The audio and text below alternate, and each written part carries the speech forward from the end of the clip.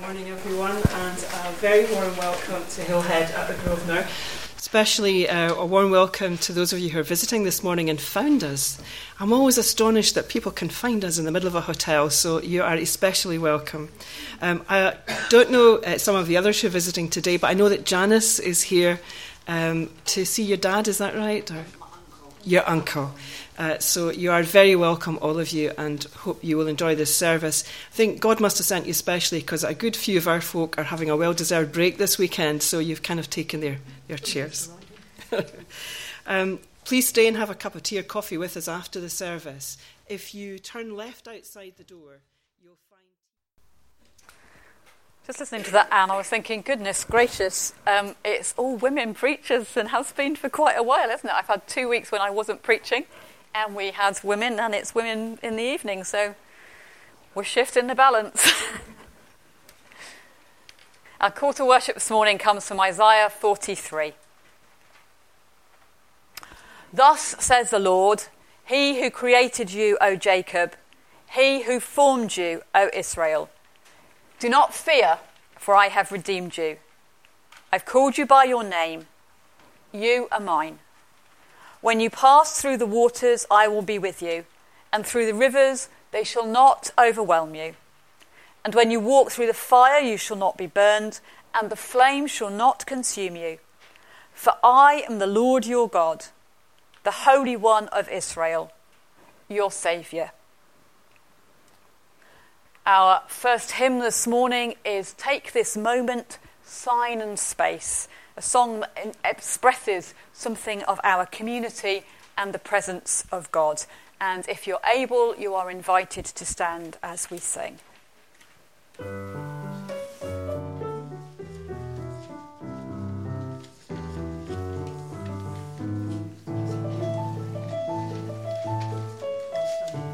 Take this moment, sign and space. Take my friends around. Here among us, make a place where your love is found. Take the time to call my name. Take the time to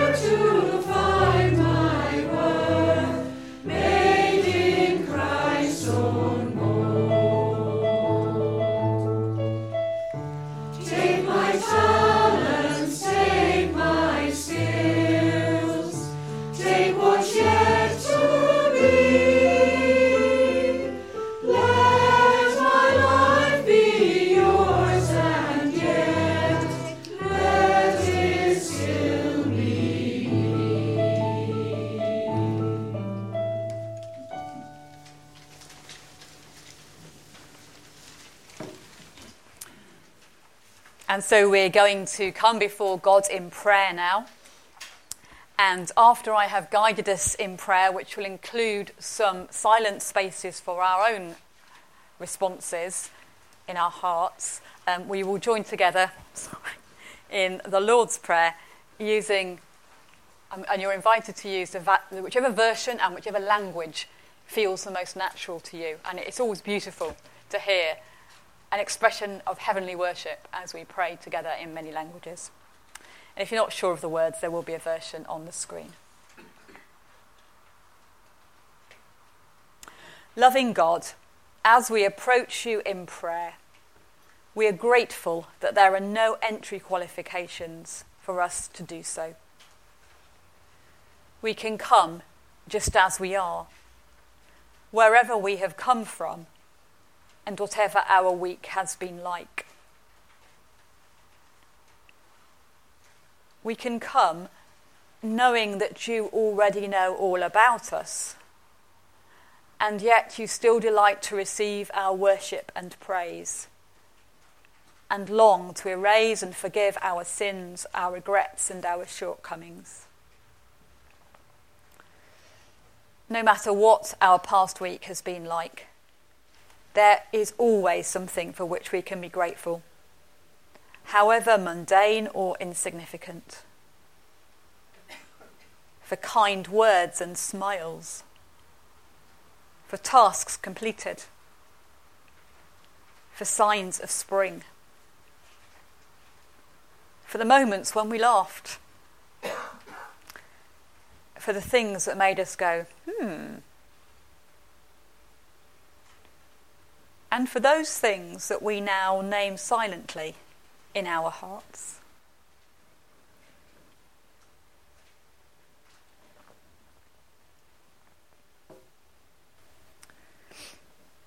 No matter what our last week has been like, there is always something that mars our joy, however minor or trivial.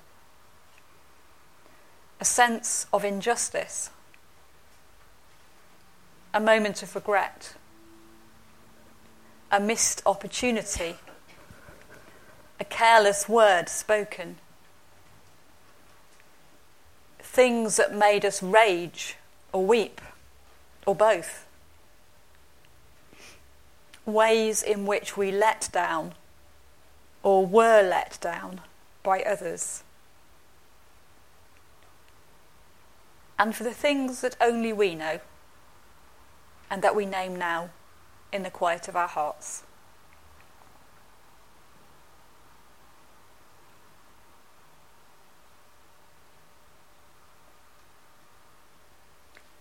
Confident that you bear no grudges and keep no record of sins, we know ourselves to be forgiven and restored to continue our journeys of life and faith, both together and apart.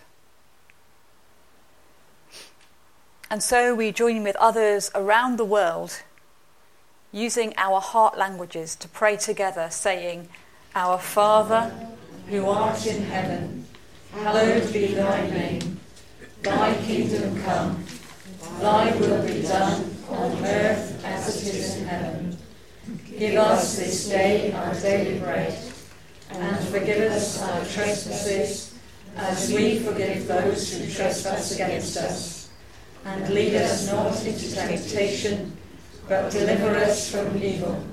For thine is the kingdom, the power and the glory, forever and ever. Amen.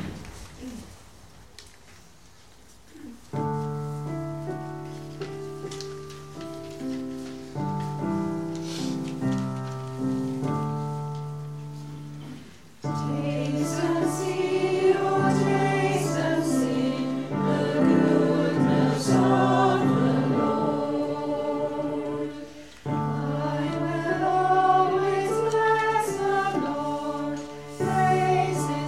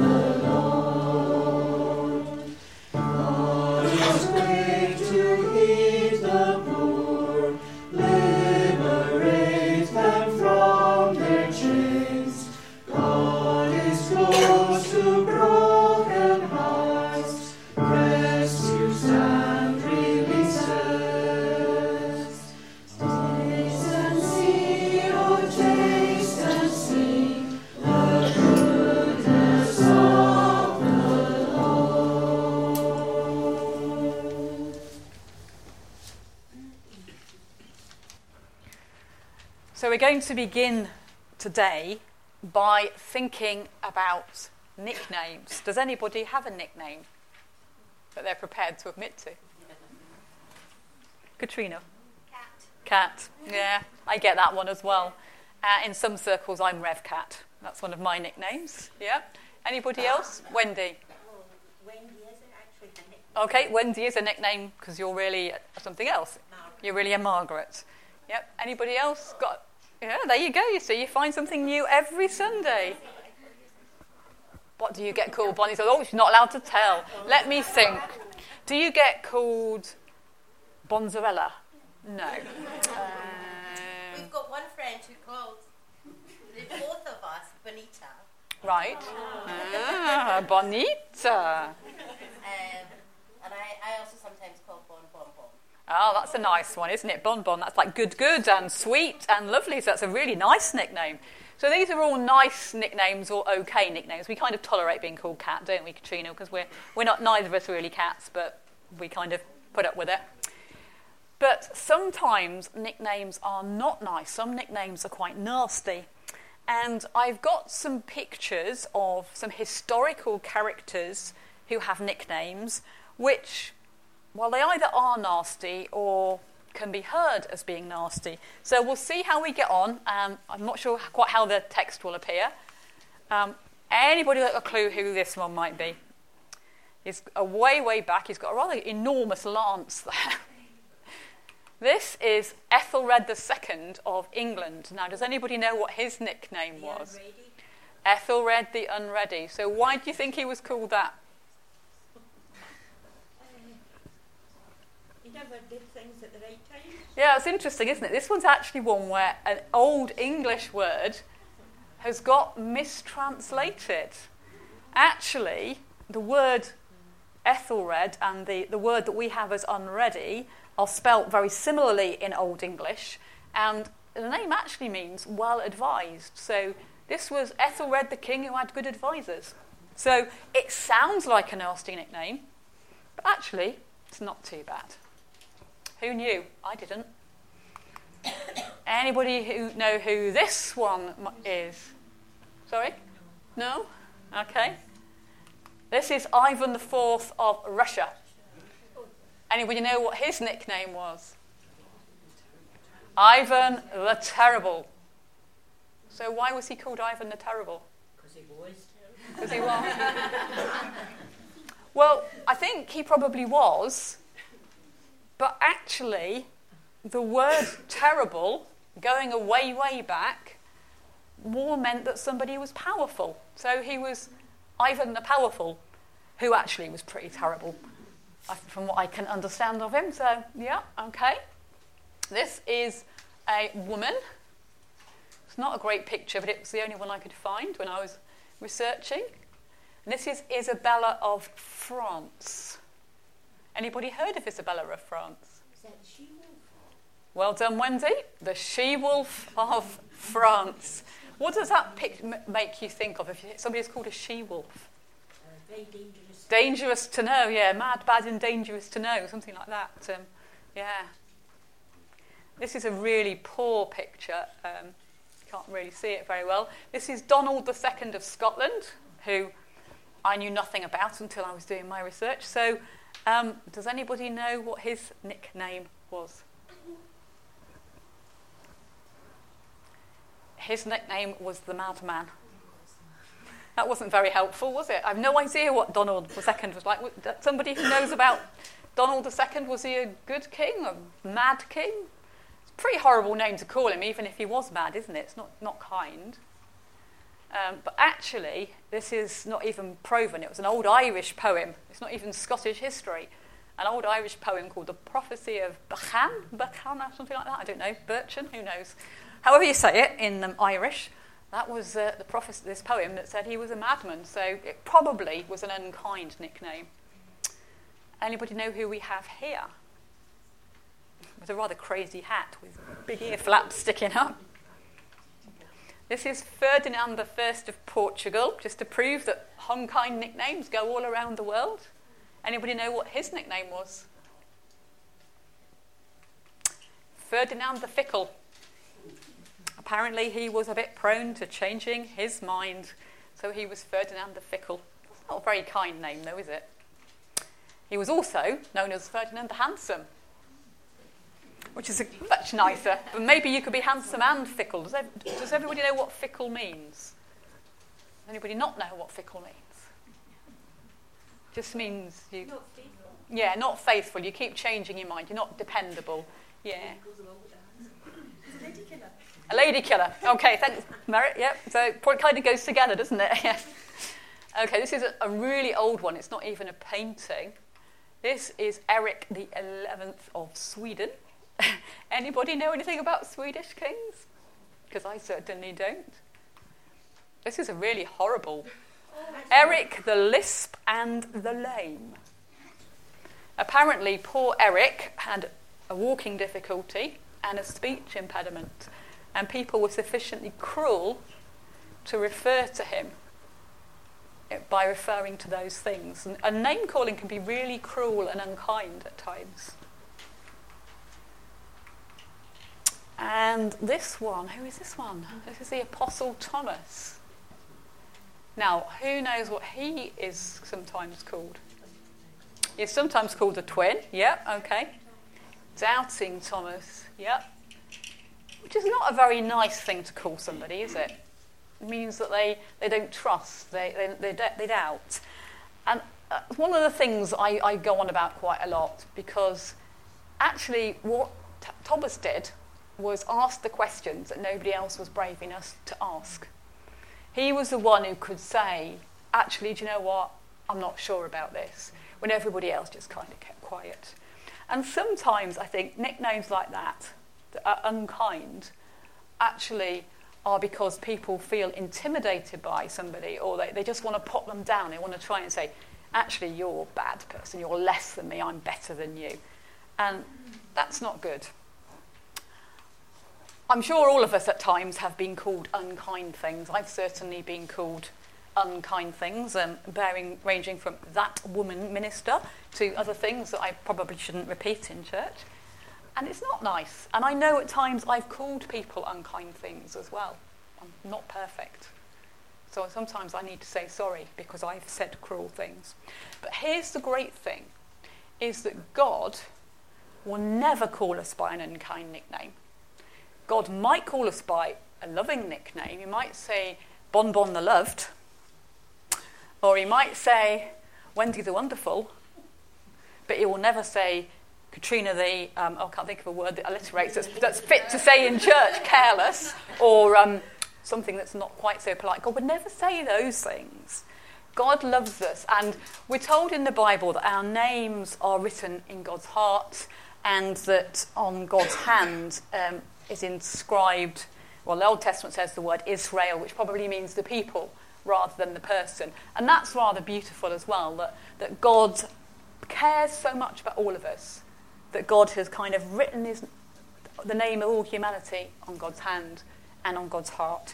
And we're going to sing a song now. It's a really old song in the words, but maybe not terribly familiar. Before the throne of God above. And it talks about our name being graven on God's hands and written on God's heart. Thanks, Leo.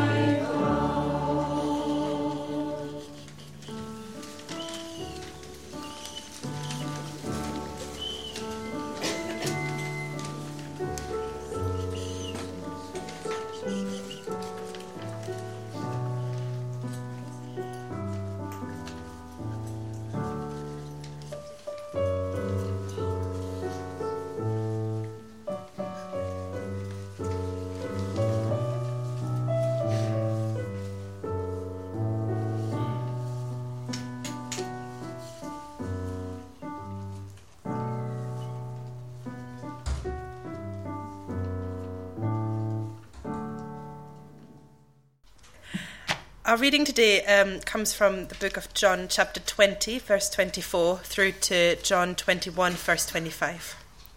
Thomas, who was called the twin, one of the 12, was not with them when Jesus came. So the other disciples told him, "We have seen the Lord." But he said to them, "Unless I see the mark of the nails in his hands, and I put my finger in the mark of the nails and my hand in his side, I will not believe." A week later, his disciples were again in the house, and Thomas was with them. Although the doors were shut, Jesus came and stood among them and said, "Peace be with you." Then he said to Thomas, "Put your finger here and see my hands. Reach out your hand and put it in my side. I do not doubt, but believe." Thomas answered him, "My Lord and my God." Jesus said to him, "Have you believed because you have seen me? Blessed are those who have not seen and yet have come to believe."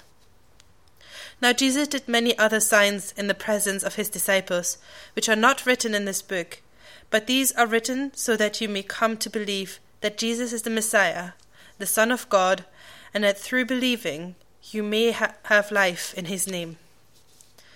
After these things, Jesus showed himself again to the disciples by the Sea of Tiberias, and he showed himself in this way. Gathered there together were Simon Peter, Thomas called the twin, Nathanael of Cana in Galilee, and the sons of Zebedee, and 2 others of his disciples. Simon Peter said to them, "I am going fishing." And they said to him, "We will go with you." They went out and got into the boat, but that night they caught nothing. Just after daybreak, Jesus stood on the beach, but the disciples did not know that it was Jesus. Jesus said to them, "Children, have you no fish, have you?" They answered him, "No." And he said to them, "Cast the net to the right side of the boat, and you will find some." So they cast it, and now they were not able to haul it in, because there were so many fish. That disciple whom Jesus loved said to Peter, "It is the Lord." When Simon Peter heard that it was the Lord, he put on some clothes, for he was naked, and jumped into the lake. But the other disciples came in the boat, dragging the net full of fish, for they were not far from the land, only about 100 yards off. When they had gone ashore, they saw a charcoal fire there, with fish on it and bread. Jesus said to them, "Bring some of the fish that you have just caught." So Simon Peter went aboard and hauled the net ashore, full of large fish, 153 of them. And though there were so many, the net was not torn. Jesus said to them, "Come and have breakfast." Now none of the disciples dared to ask him, "Who are you?" because they knew it was the Lord. Jesus came and took the bread and gave it to them, and did the same with the fish. This was now the 3rd time Jesus appeared to the disciples after he was raised from the dead. And when he finished breakfast, Jesus said to Simon Peter, "Simon, son of John, do you love me more than these?" He said to him, "Yes, Lord, you know that I love you." Jesus said to him, "Feed my lambs." A second time he said to him, "Simon, son of John, do you love me?" He said to him, "Yes, Lord, you know that I love you." And Jesus said to him, "Tend my sheep." And he said to him the 3rd time, "Simon, son of John, do you love me?" Peter felt hurt, because he said to him the 3rd time, "Do you love me?" And he said to him, "Lord, you know everything. You know that I love you." Jesus said to him, "Feed my sheep. Very truly, I tell you, when you were younger, you used to fasten your own belt and go wherever you wished. But when you grow old, you will stretch out your hands, and someone else will fasten a belt around you and take you where you do not wish to go." He said this to indicate the kind of death by which he would glorify God. After this he said to him, "Follow me." Peter turned and saw the disciple whom Jesus loved following them. He was the one who had reclined next to Jesus at the supper and had said, "Lord, who is it that is going to betray you?" When Peter saw him, he said to Jesus, "Lord, what about him?" Jesus said to him, "If it is my will that he remain until I come, What is that to you? Follow me." So the rumor spread in the community that this disciple would not die. Yet Jesus did not say to him that he would not die, but, "If it is my will that he remain until I come, what is that to you?" This is the disciple who is testifying to these things and has written them, and we know that his testimony is true. But there are also many other things that Jesus did. If every one of them were written down, I suppose that the world itself could not contain the books that would be written.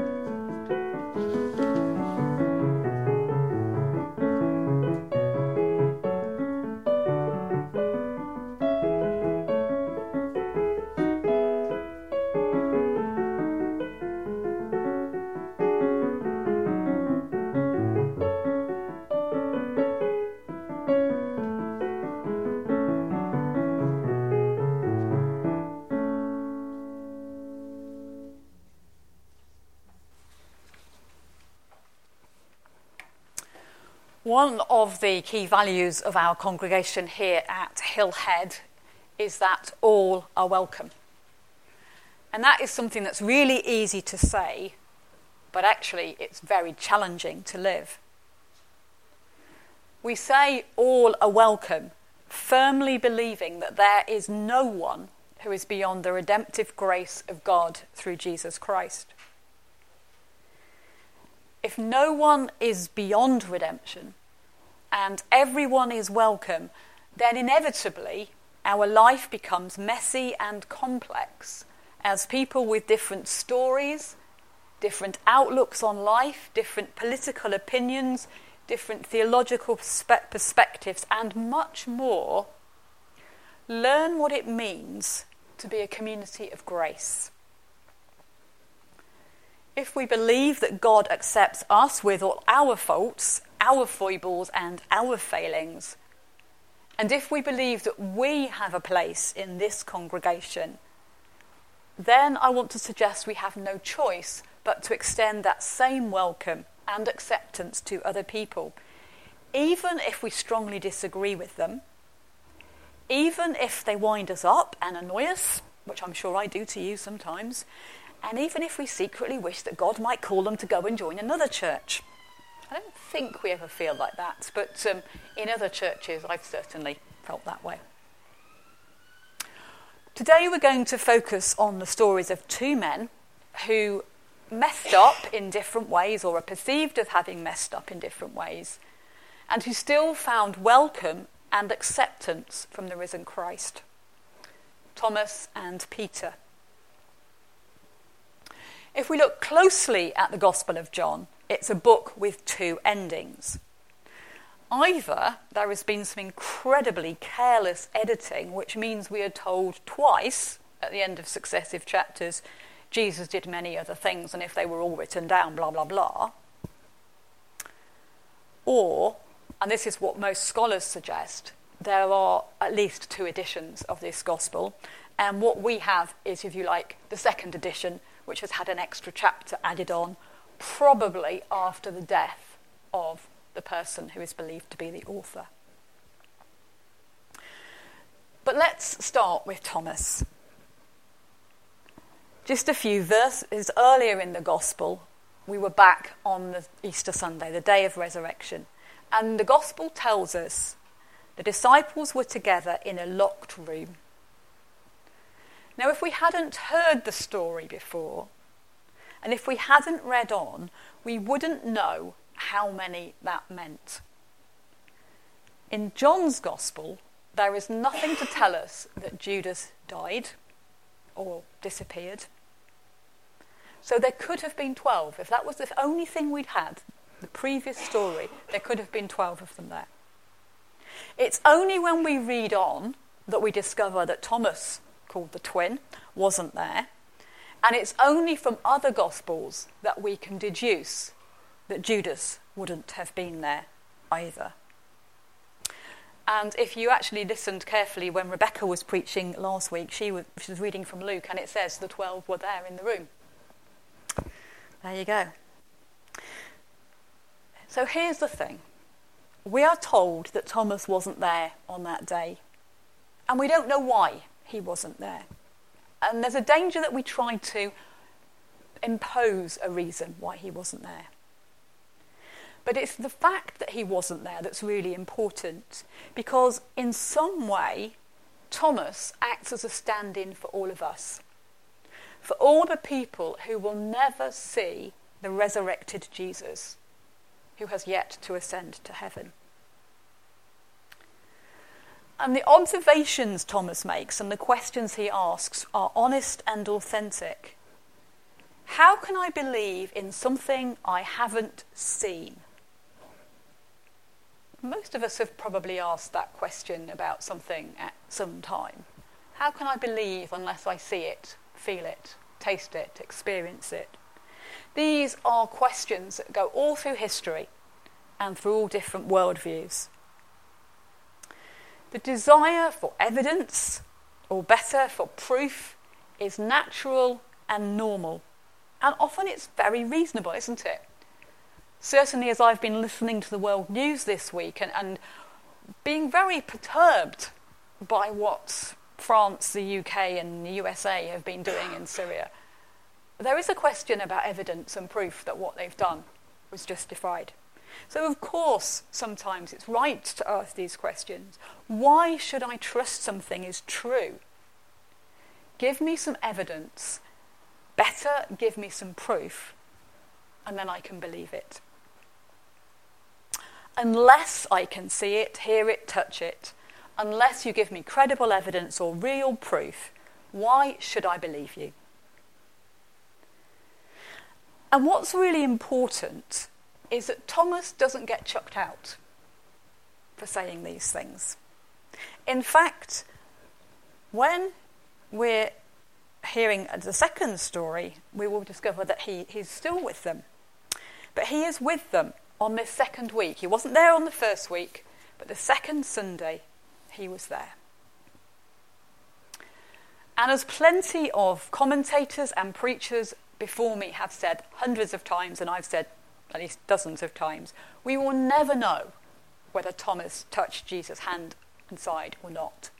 We can never prove whether he followed through on his desire for tangible proof.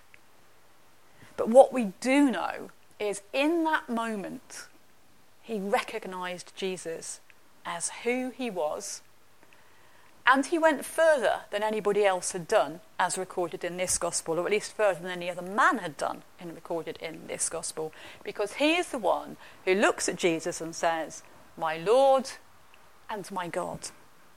This wasn't just his friend and his rabbi miraculously back from the dead.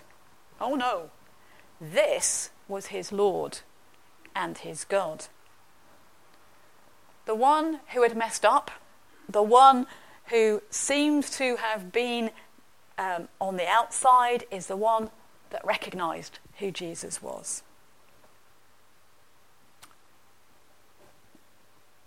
Mostly, when we hear this story, Jesus' response to Thomas is heard as a rebuke and leads us to the nasty nickname of Doubting Thomas. And I don't think that's fair. And here's why I don't think it's fair. Scholars usually refer to the Gospel of John as being in two parts. And the first part is called the Book of Signs. There are 7 signs described that people may come to believe. And then the second half of the book, the execution and resurrection, is the Book of Glory. So the gospel tells us that there were many signs that aren't written down in this book, and yet we've picked out 7 to show you. Well, how can it be wrong then for Thomas to seek a sign if the author has written us a whole book full of signs to point us to who Jesus is?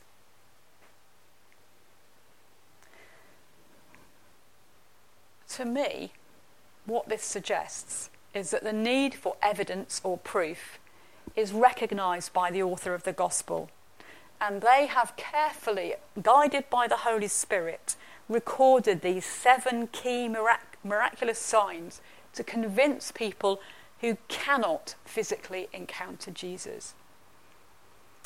And if that's true, if that's what those stories are about, to me it makes no sense that Jesus tells Thomas off.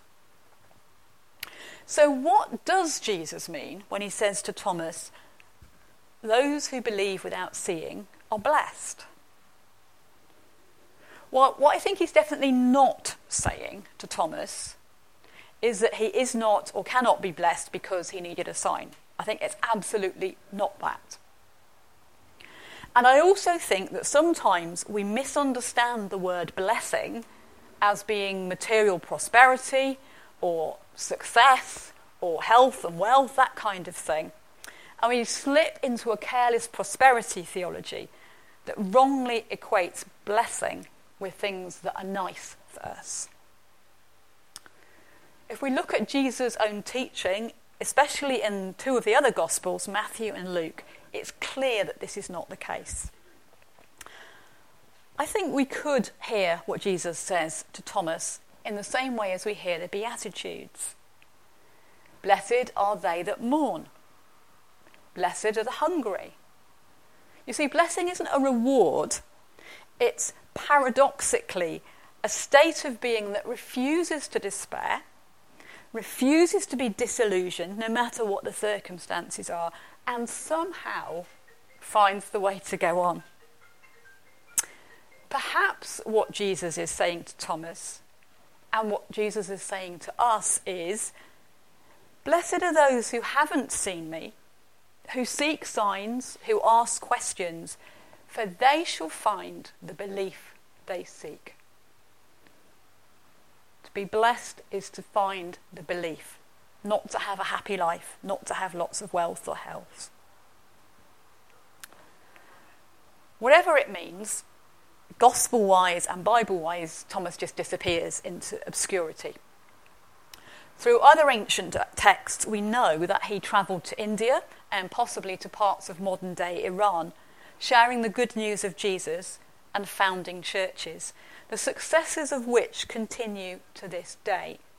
In fact, according to some websites, were India to have a patron saint, which would be a bit unusual for a majority Hindu country, but if it did, it would be Thomas. And I think Thomas is respected, at least in Hindu belief. Tradition has it that he died as a martyr in India. The king ordered him to be run through with lances. But so the first edition of the Gospel ends. We are left with Thomas, who has doubted and has come to believe. And then we get the second edition. And we get another story that is set out in a similar way. Jesus appears to the disciples. Not 12, not 11, but 7. And we get some of the names. Simon Peter, Thomas, Nathanael, the sons of Zebedee, who we understand to be James and John, and 2 others who don't have names. So unlike the Thomas story where we assume that they're all there, at least 11 of them are all there, I've never ever heard anybody saying, well, where were the others when this fishing story took place? Why were they absent? Nobody calls them nasty names because they weren't there. Nathanael appears only in the Gospel of John, and some people think he is the same person as Bartholomew in the other Gospels, which kind of neatly tidies it up. But nobody talks here about Andrew the absent, or Matthew the missing, and Thomas doesn't get a nice name here, he's just present. Whatever the situation is, things are not going well for the disciples. According to John's chronology, they've now had 2 encounters with Jesus. They know who he is. And what does Peter do? He goes fishing. He goes back to what he knew before. He's not responding to what he's heard Jesus say to him about having the Holy Spirit, about having the power to forgive sins. He's not doing any of that. He's gone fishing. And these other 6 have gone with him. Now, poor Peter, it's not a great experience because he was the one who had a fishing business. And you know what? He cannot even catch a fish. He's lost the knack to catch fish. He's been out all night and caught nothing. And he's so demoralised that when some distant figure on the shore says, "Put your net over that side," well, he's got nothing to lose. So he does. And then they catch all these fish. And the beloved disciple says, "Ah, I know who it is. It's the Lord." And then we get this delightfully humorous, ridiculous bit. Apparently, Peter was starkers in the boat. And then he puts on his clothes and jumps in the sea. Now, I don't know about you, but to me, that is just bonkers. Why would you get dressed and jump in the sea clothed? Why wouldn't you get the boat to shore and then get dressed? Well, it's amusing these 2 anyway. Everybody else is still looking at me like I've got 10 heads. But there's something strange going on for Peter. He's impetuous. We know he's impetuous. So he pulls on his robe and he jumps in the sea and heads off to the shore. And everybody else is left to pull the boat in and pull the fish in. Because Peter, being Peter, he's off on his own little way. And so they get to the shore and they all have breakfast. And nobody says, "Who is it?" Nobody asks questions because by now they recognise it's Jesus. And seemingly Jesus doesn't tell them off for having gone back fishing when they're supposed to be out doing whatever they're supposed to be doing. And now we begin to discover something of what's going on for Peter. Peter and Jesus go off for a walk. And Jesus asks him 3 questions. And what I love about them is that they do have a degree of ambiguity about them. And I know I've preached this before here, and I don't apologise for that because I think that ambiguity is really important. So I'm giving you my take on what the questions mean. Jesus says, "Do you love me more than anyone or anything else? Am I the most important person or thing in your life? More important than your family, your friends, your home, your work, your fishing boat, anything?" And Peter says, "Yeah, you know I love you. But do you love me? Do you really, really love me with every ounce, every gram of your being?" And Peter says, "Yes. You know I love you. Do you love me? Do you love me? Do you love me? Do you love me?" Where would the stress come in that final question? How does Peter hear it? How do we hear it? And Peter just can't hold it in any longer. He says, "You know everything. You know I love you." And so Jesus responds. Some scholars have compared this part of John's Gospel right at the end with the Great Commission in Matthew's Gospel. So the commission comes to Peter, who would go to Rome and found a congregation to which the Roman Catholic community throughout the world traces its origins. Some Bibles put in headings to try and help us, but actually in doing so they force us to think in certain ways. And very often this story is called the reinstatement of Peter, as if he had somehow been cast out or absented himself from the rest of the disciples. And what really strikes me is that that's not the case. He is present on all three occasions, and he is still apparently the leader of the group. He's the one that says, let's go fishing. It's not that he needs to be reinstated. Rather, he needs to be reminded what his call is and what the demands of it are. The story ends with Peter and walking along with Jesus, and he sees the beloved disciple following them. And he diverts Jesus' attention because, it's still a bit scary and stuff. So, well, what about him? Now, let's just forget about the mysterious bits that go on there. What Jesus says to Peter is basically this: don't worry about him. Don't worry about anybody else. This is about you. You need to decide whether or not you're going to follow me. The book of Acts and the letters give us hints as to how Peter's story continued.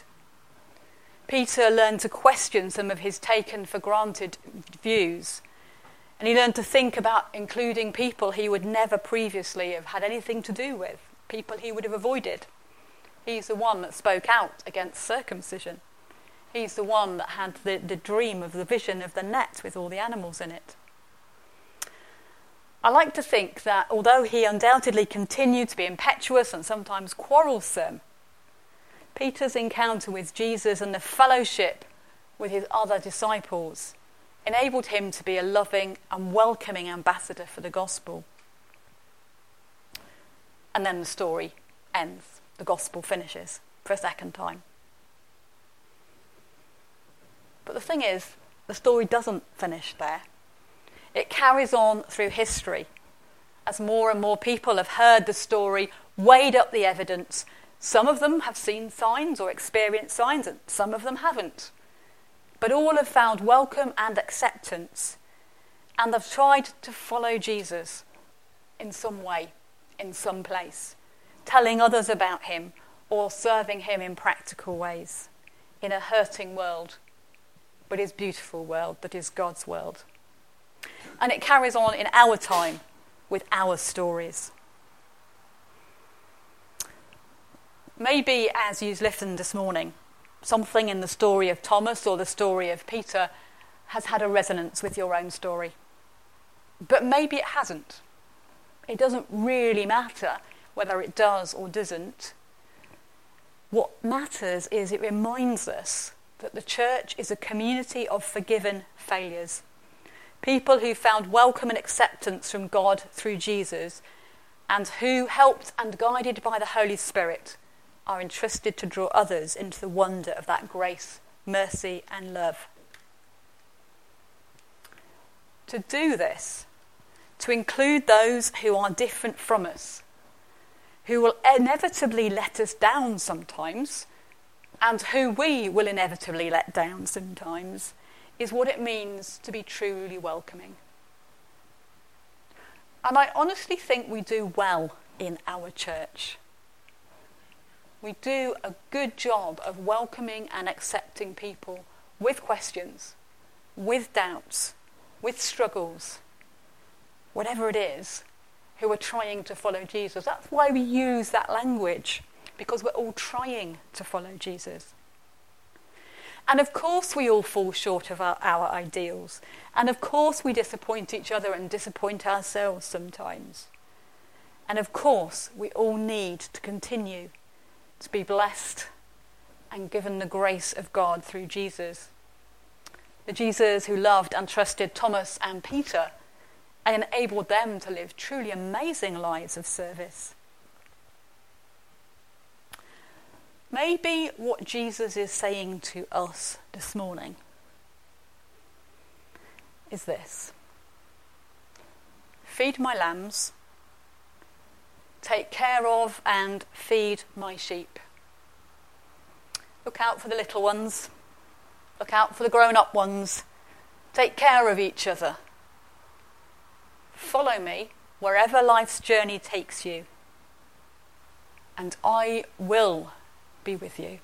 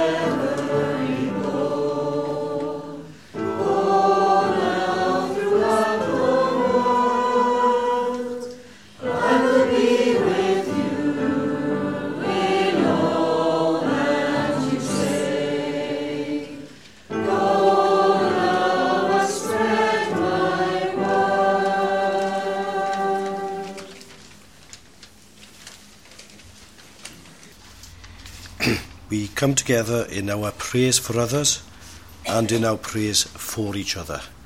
Let us pray.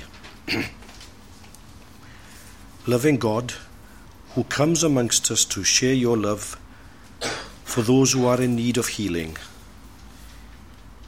we bring you others and we bring to you each other, each with our needs to be healed, our own individual concerns, and each with our own individual needs.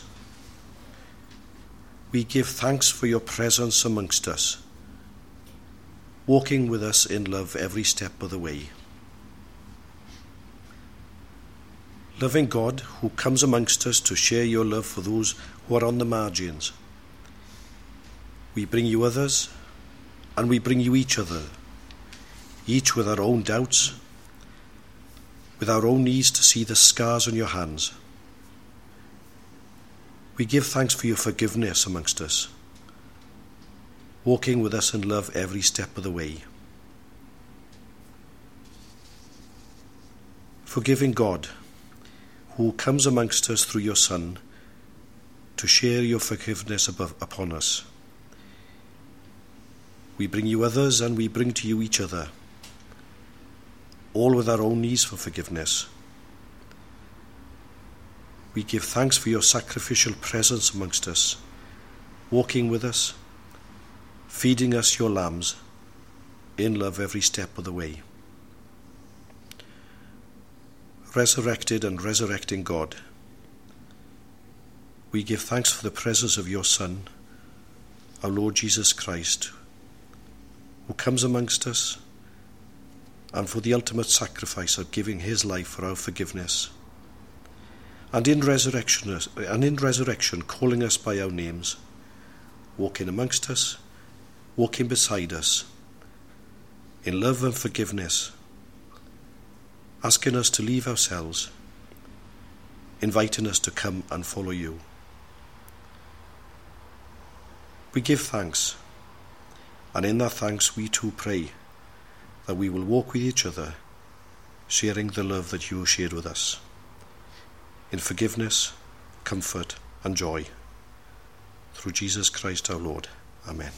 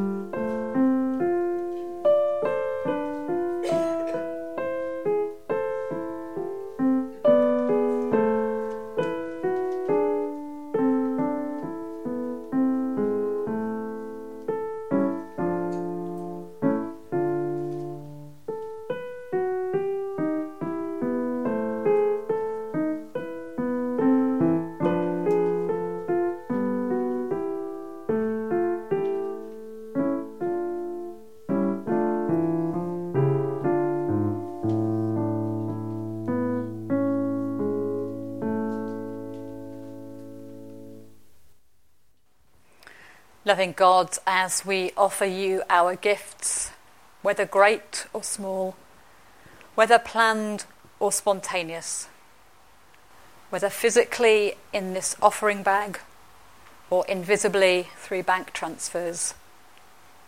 And we know that you accept them as you accept us. And we pray that you guide us in how we employ them as we seek to be and to speak the good news of your welcome in this place and beyond. Amen.